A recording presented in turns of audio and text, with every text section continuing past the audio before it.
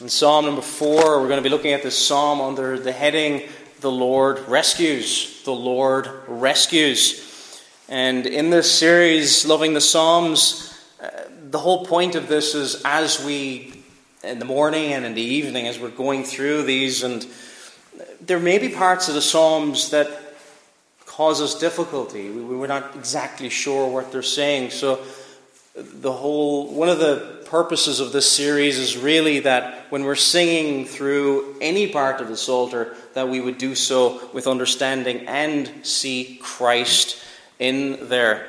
And effectively, when we're singing the Psalms, we're really singing a gospel. We're singing the good news. We're singing Christ. We're singing what we are to believe and what is set before us in the truth. And what better way to offer praise to our God in heaven than what He has given us Himself? There's been many wonderful poetry and things like that has been written by many men over the years, but this is God's inspired and inerrant word, and it is special, and it is the most precious thing we can hide in our hearts as we sing what God has revealed and what is pleasing before Almighty God. And as we look at the Lord who rescues in Psalm number 4, we enter into a world, we could say, of trouble. And you're going to see this a lot in the Psalms. The Psalms, what's wonderful about the Psalms is they deal with real life. There's no sense when you go through the Psalter that life is easy. There's no sense when you go through the Psalter that life is just happy once you become a believer. There's actually a sense of when you go through the different Psalms, you wonder at times how many more difficult trials can the psalmist go through. And David, who wrote many of them, went through many difficult times. And of course, this points towards the greater David, that is the Lord Jesus Christ. But they really speak to our own experience as well, don't they, as believers? In desperate need of help, in crisis, and not just to seek any help, but seek the right help, the help from Almighty God Himself, God's help, because it's only really God who can rescue us from our sin, and rescue us from the plight and trial that we face. No matter the trial and no matter the challenge, there is nothing too great for our God. So whatever you're facing here this evening, we pray that this psalm, as we read it, would encourage you to seek the right help. There's many helps offered in the world for when we're feeling down, and many of us do. But the Lord's really wants us to seek for help, the right kind of help. And there's no sugarcoating. I love the Psalms. There's no sugarcoating with the trial and the difficulty. And you even see it in verse 2 there. How long, O you sons of man? There's lamentation. There's real difficulty for the psalmist here. So Psalm number 4, we're going to read this psalm. Psalm number 4, let us hear God's holy word. It says at the beginning, to the chief musician with stringed instruments, a psalm of David.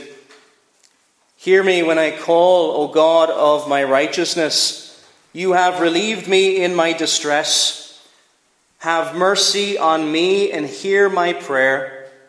How long, O you sons of men, will you turn my glory to shame? How long will you love worthlessness and seek falsehood? Selah. But know that the Lord has set apart for Himself him who is godly. The Lord will hear when I call to Him. Be angry and do not sin. Meditate within your heart on your bed and be still. Selah. Offer the sacrifices of righteousness and put your trust in the Lord. There are many who say, who will show us any good? Lord, lift up the light of your countenance upon us. You have put gladness in my heart, more than in the season that their grain and wine increased. I will both lie down in peace and sleep. For you alone, O Lord, make me dwell in safety. And may the Lord bless the reading of his holy and his infallible word. Has anyone here ever faced dark times? And I'm sure everybody could raise up their hand. Everyone here. Some more, some less.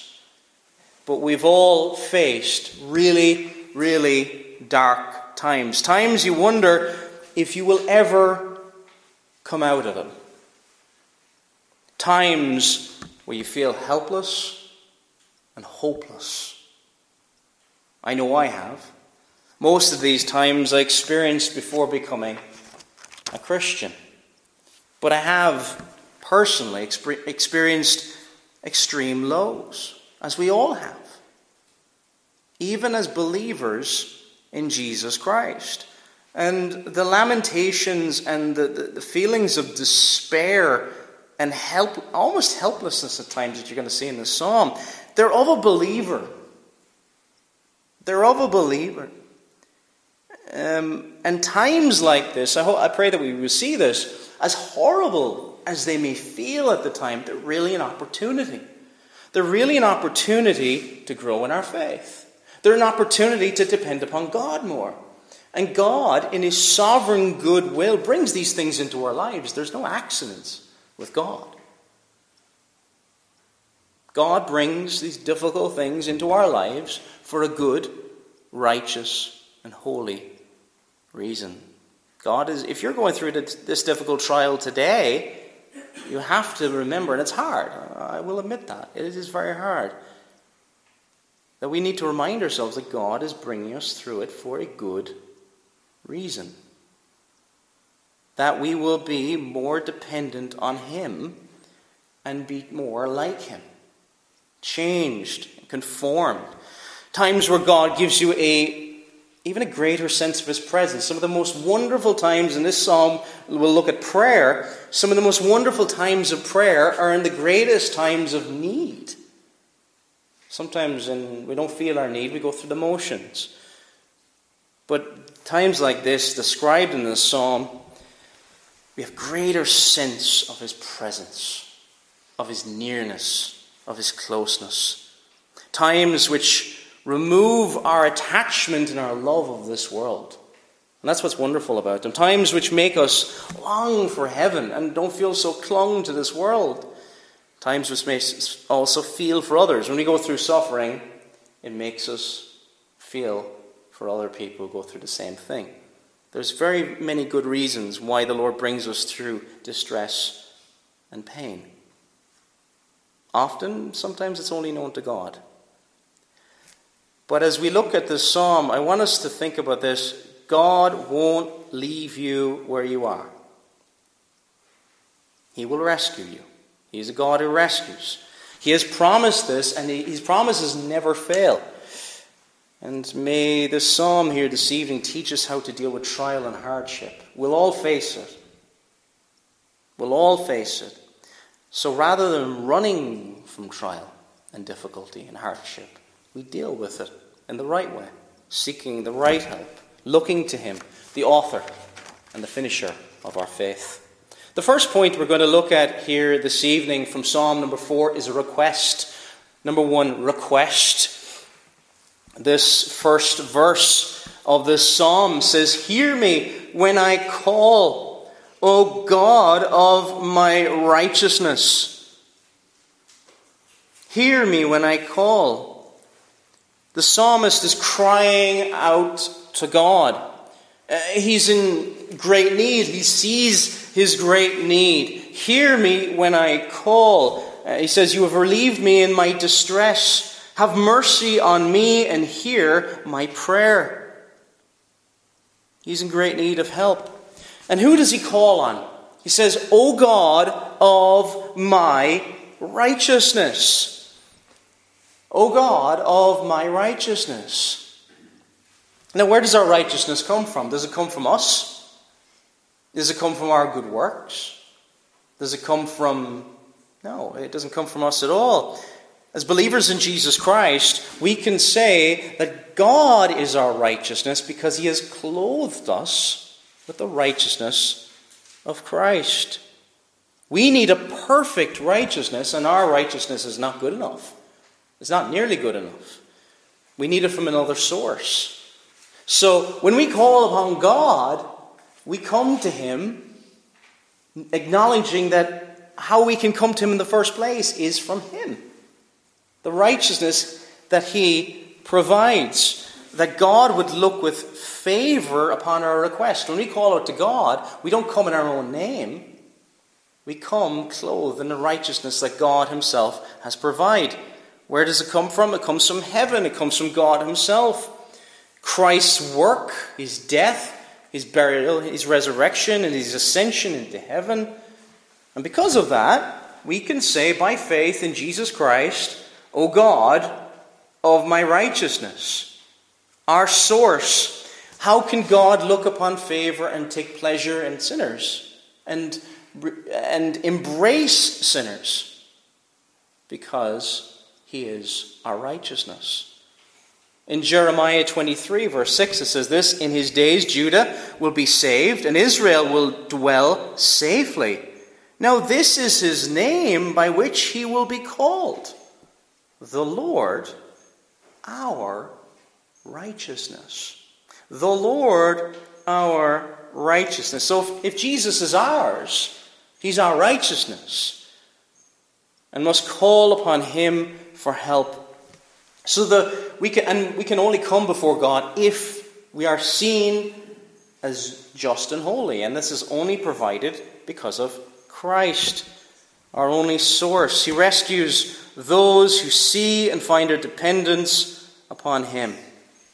Now, as we look at this, the psalmist is looking for relief, isn't he? In the middle of verse 1 it says this, you have relieved me in my distress.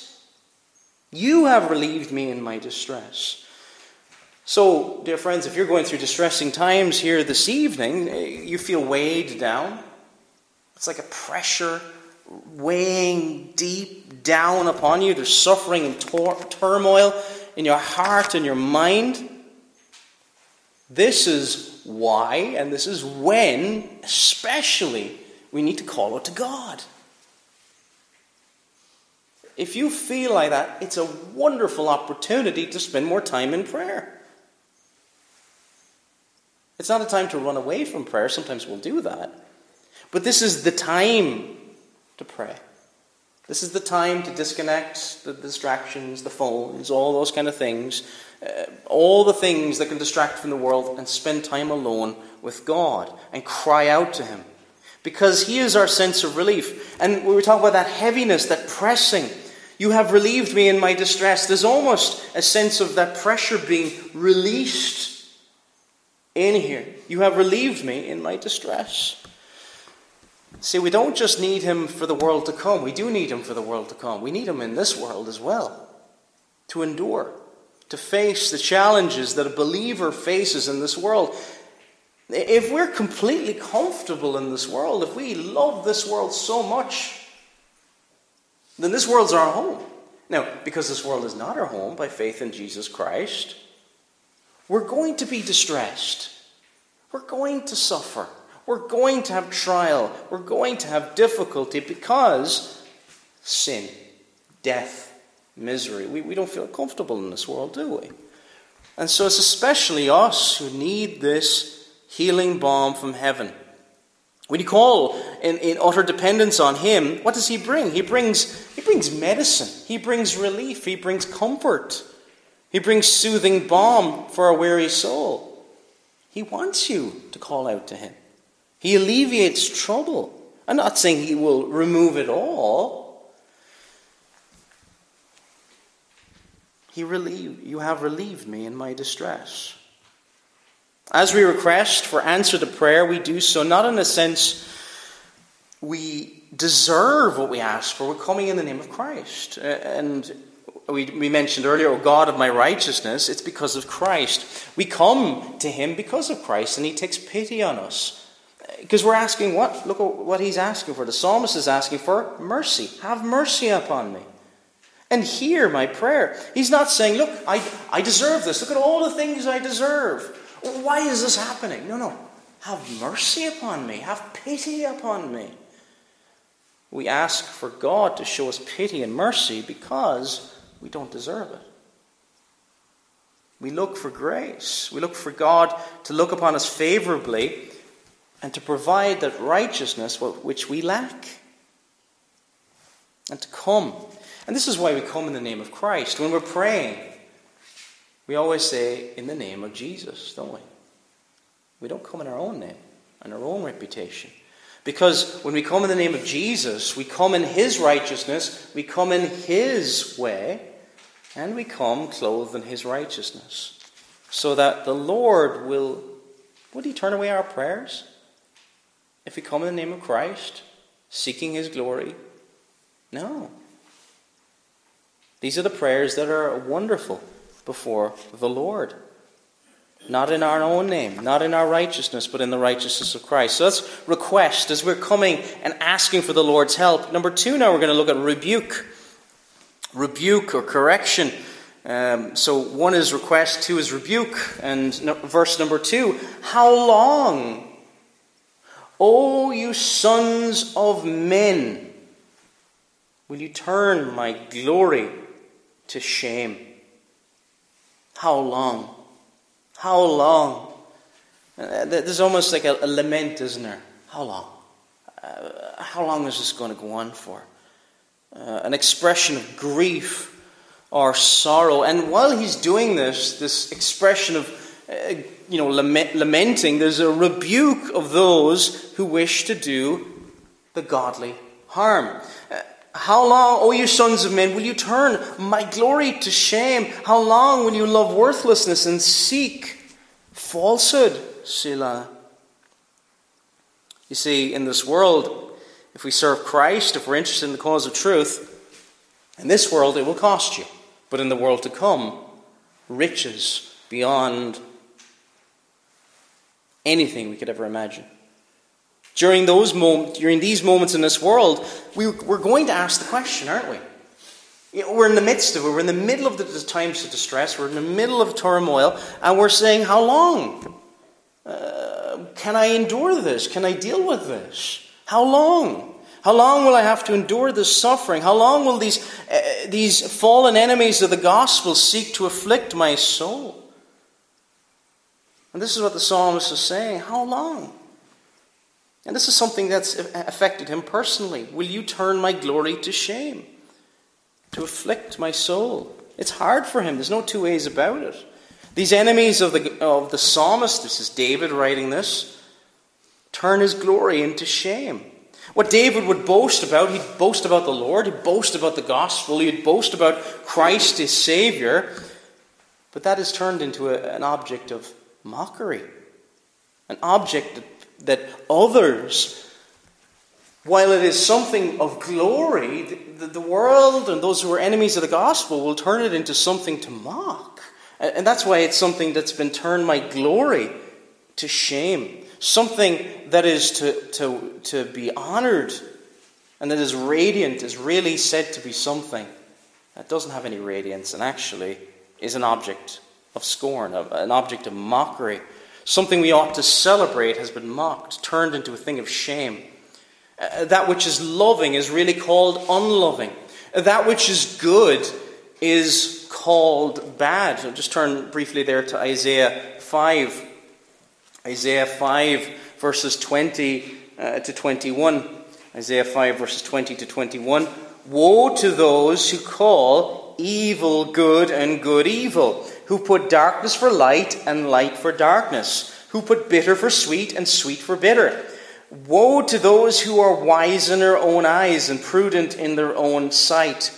Those who, again, will, as the psalmist says, turn glory to shame. Those who will call evil good and good evil, who will put darkness for light and light for darkness, who will put bitter for sweet and sweet for bitter. Everything's turned on its head. Everything, that which is evil and wrong. And we see loads of examples of it in society. Something that would have been called Things that would have been called child abuse 20 years ago are routinely praised in our media today. There are, children saying they're in the wrong body and presenting themselves before people and being giving all these horrific treatments, all in the name of being progressive or whatever it may be called these days. You would have been arrested probably if you did that 10, 20 years ago. These are people who call evil good and good evil. But it's not just those people, those nasty people out there. There will be different ways of calling that which is good evil, that which is beautiful, calling it ugly, that which is wonderful and praiseworthy, mocking it. The enemies of David and the enemies of the gospel message. Now, God is our glory. And dear friends, glory awaits all of us if we've humbled ourselves in this life, if we have suffered with the people of God. Glory awaits.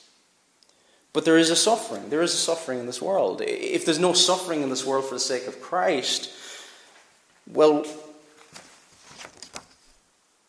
there is going to be suffering in this world. Now, the degree to which will vary from person to person, and it depends where we live. If you live in different countries, in parts of Asia, in Saudi Arabia, if you live in North Korea, the level of suffering is far greater than it's going to be here. But there will be a certain level of suffering here, even in Rathford Island.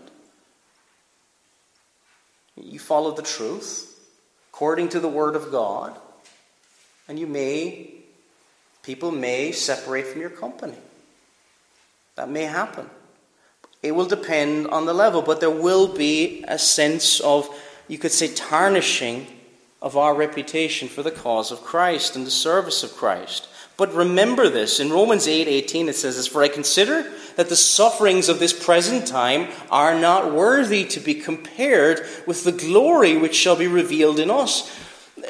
It's not like it's comparable. The glory which awaits us is far greater than any suffering we endure in this world.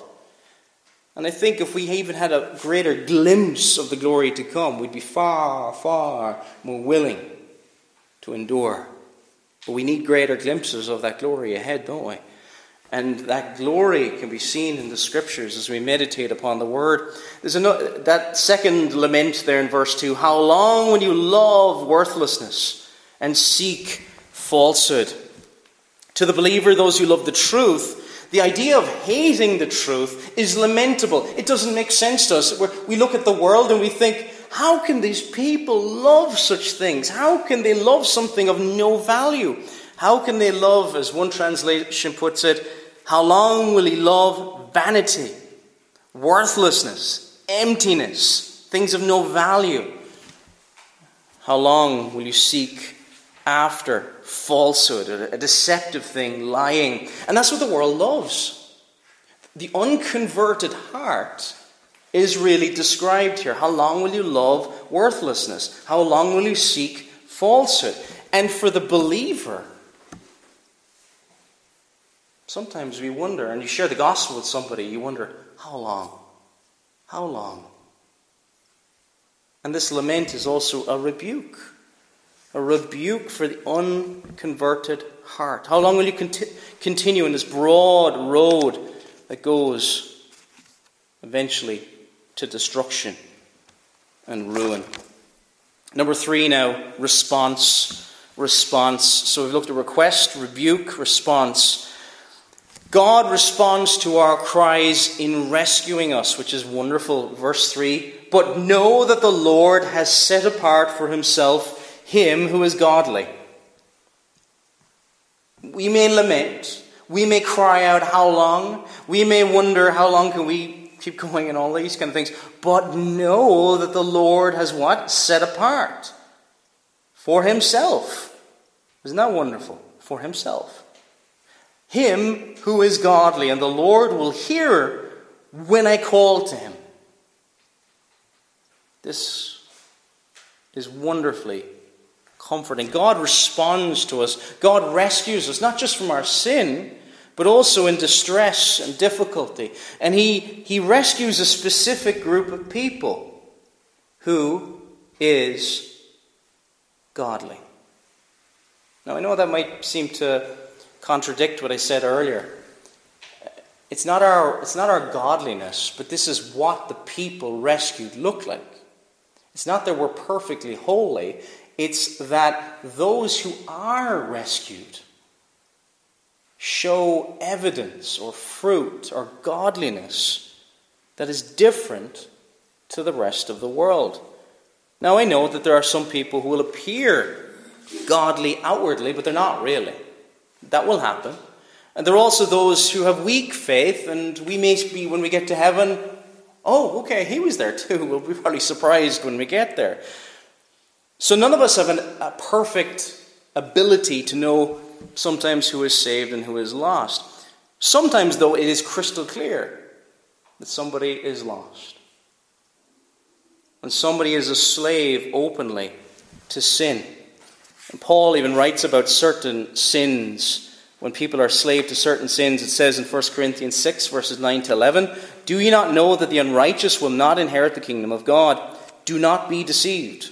Paul is being very forceful here. Do not be deceived. Neither fornicators, nor idolaters, nor adulterers, nor homosexuals, nor sodomites, nor thieves, nor covetous, nor drunkards, nor revilers, nor extortioners will inherit the kingdom of God.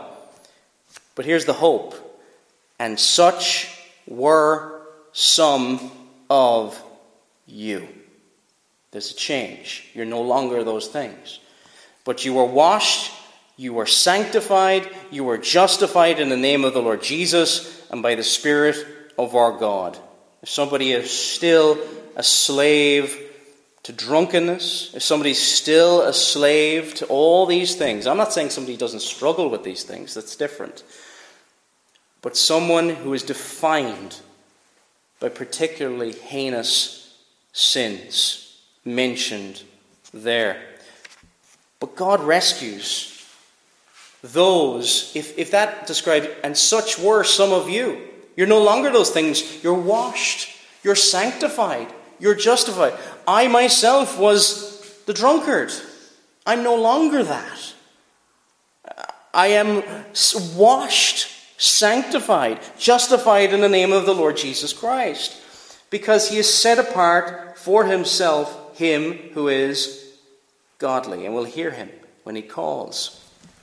And when he rescues us, he gives us a love for better things. He gives us a love for our new home, our heavenly Canaan.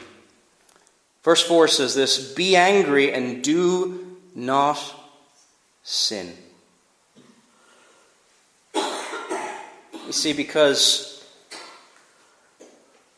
as believers in Jesus Christ, when we see sin around us, how are we going to react? It's going to affect us.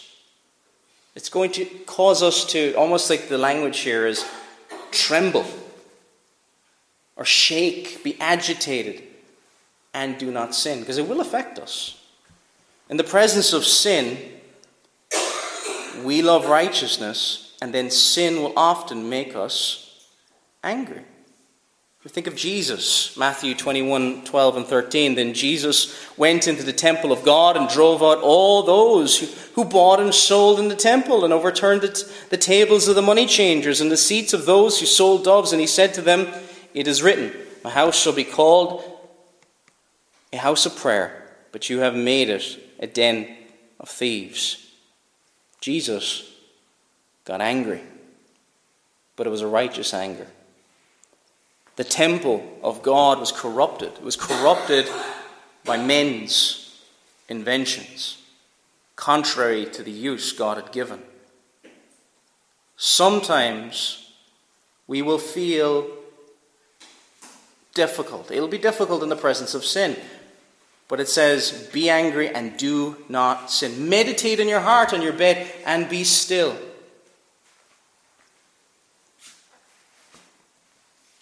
Sometimes our reactions, our responses to these things, it's hard.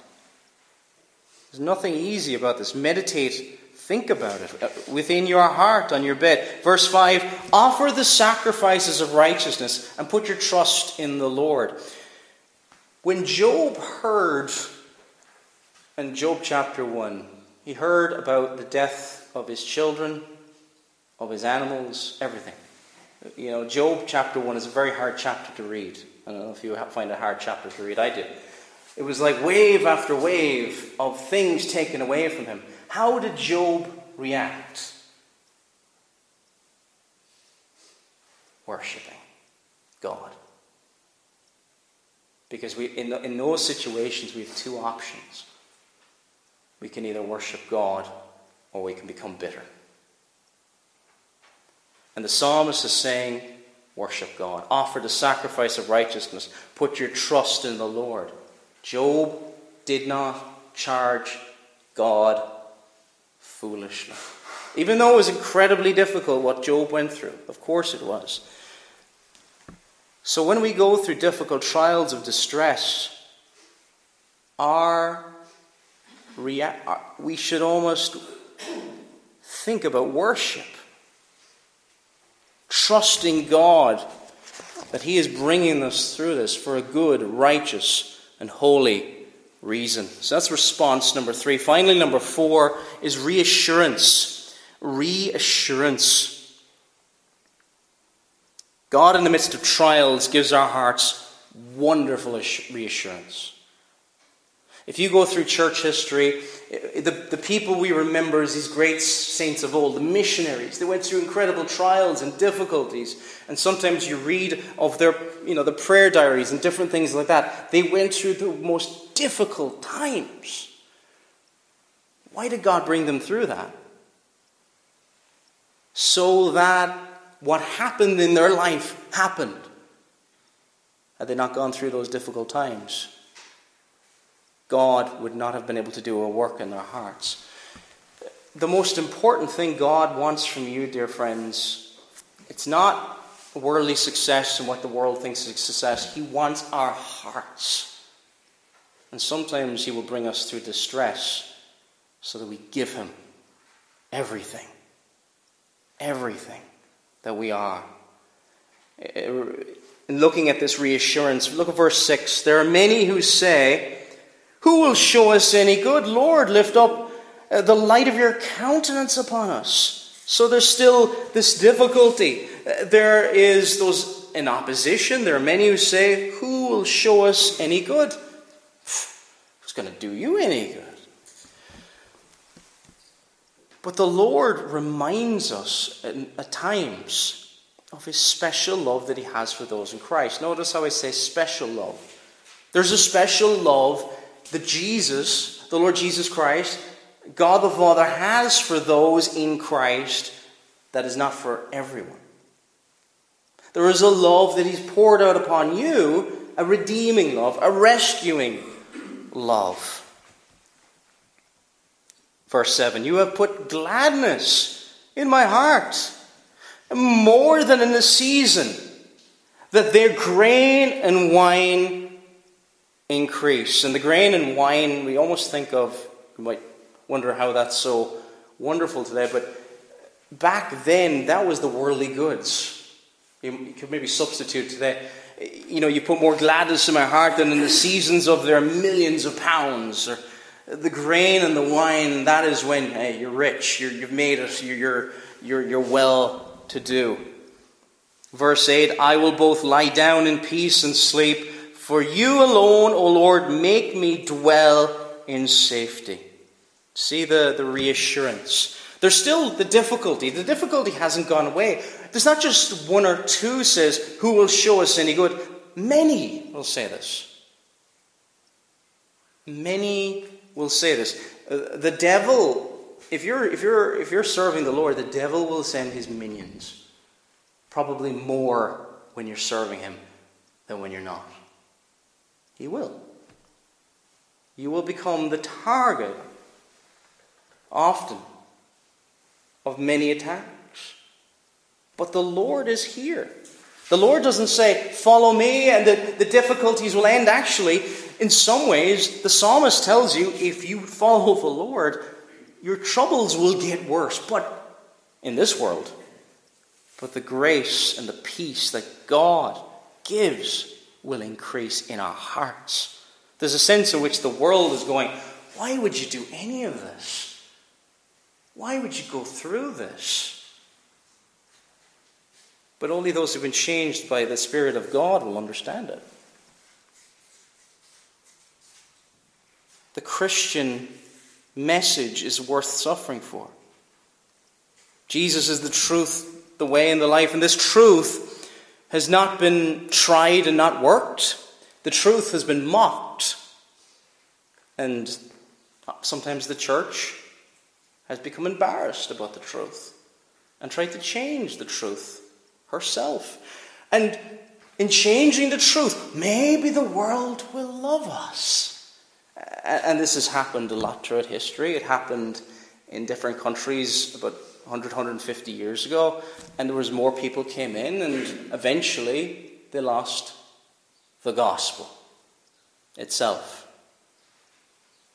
The world in its heart needs to be changed. The Christian message does not need to change. The message should never change to suit the mockers of the world.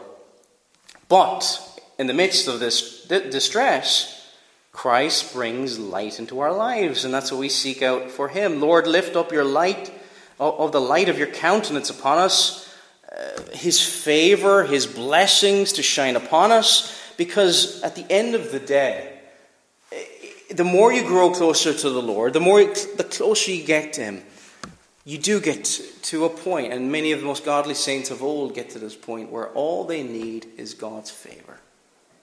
They don't need the favor of man. How did Martin Luther, the early part of the Reformation, do what he did?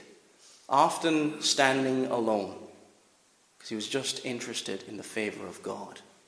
He was not interested in the favor of many of the men who were seeking to kill him.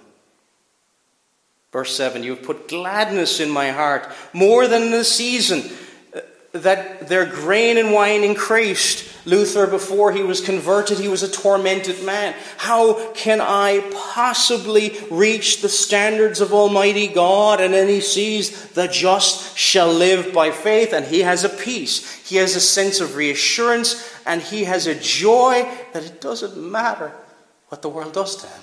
He doesn't care. He changed man.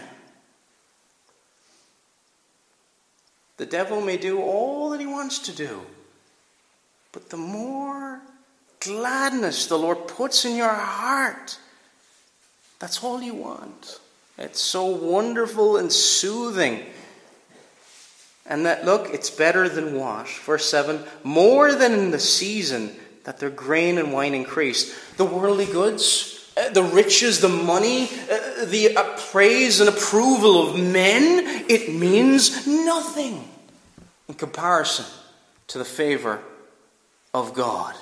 Far greater is the joy and peace that he brings. Far greater is the reassurance that he brings, because the reassurance of men is but temporary, fleeting. But the reassurance of God is soothing and wonderful. Listen to what Thomas Watson said, comparing the heavenly comforts with the earthly comforts. He said, there is as much difference between heavenly comforts and earthly as between a banquet that is eaten and one that is painted on the wall. You see what he's saying there? Do you ever look at food on a magazine and it just makes you hungry? It doesn't satisfy very much. It actually makes you... But he says, look, there is as much difference between heavenly comforts and earthly comforts as there is between a banquet that is eaten and one that is painted on the wall. There's a huge difference between the comforts of heaven and the comforts of this world. They may satisfy for a while, but eventually it's like gravel in your mouth. Eventually that satisfaction that they may have given for a time, it goes, it fades. And then look at the heavenly comforts, verse 8. I will both lie down in peace and sleep. For you, O Lord, make me to dwell in safety. You can't sleep if you feel like you're in danger. But if you feel protected, safe. I mean, if you're in your home, you get the walls around you, your doors are locked, it's a lot easier to sleep than it is in a dangerous neighborhood sleeping on the streets, isn't it? Safety. And we trust in the Lord for that protection around us. He reassures our hearts. The psalmist, what's wonderful about the Psalms is this: it doesn't sugarcoat reality. This is life. This is following Christ. It's hard. And it's also wonderful at the same time. And that difficulty from the world often draws us to depend more upon Christ. So, as we sing this psalm here this evening, may it bring comfort to your hearts. May it help us all to see what a wonderful thing to suffer for Christ. And that seems like a strange thing to say, doesn't it? Gladly suffering. But the more we grow and the more we have the light of Christ and the more it shines upon us, we see that this is the only way to have true and lasting gladness. This gladness in our hearts. This gladness which, look, you have put gladness in my heart more than in the season that their grain and wine increased. Amen.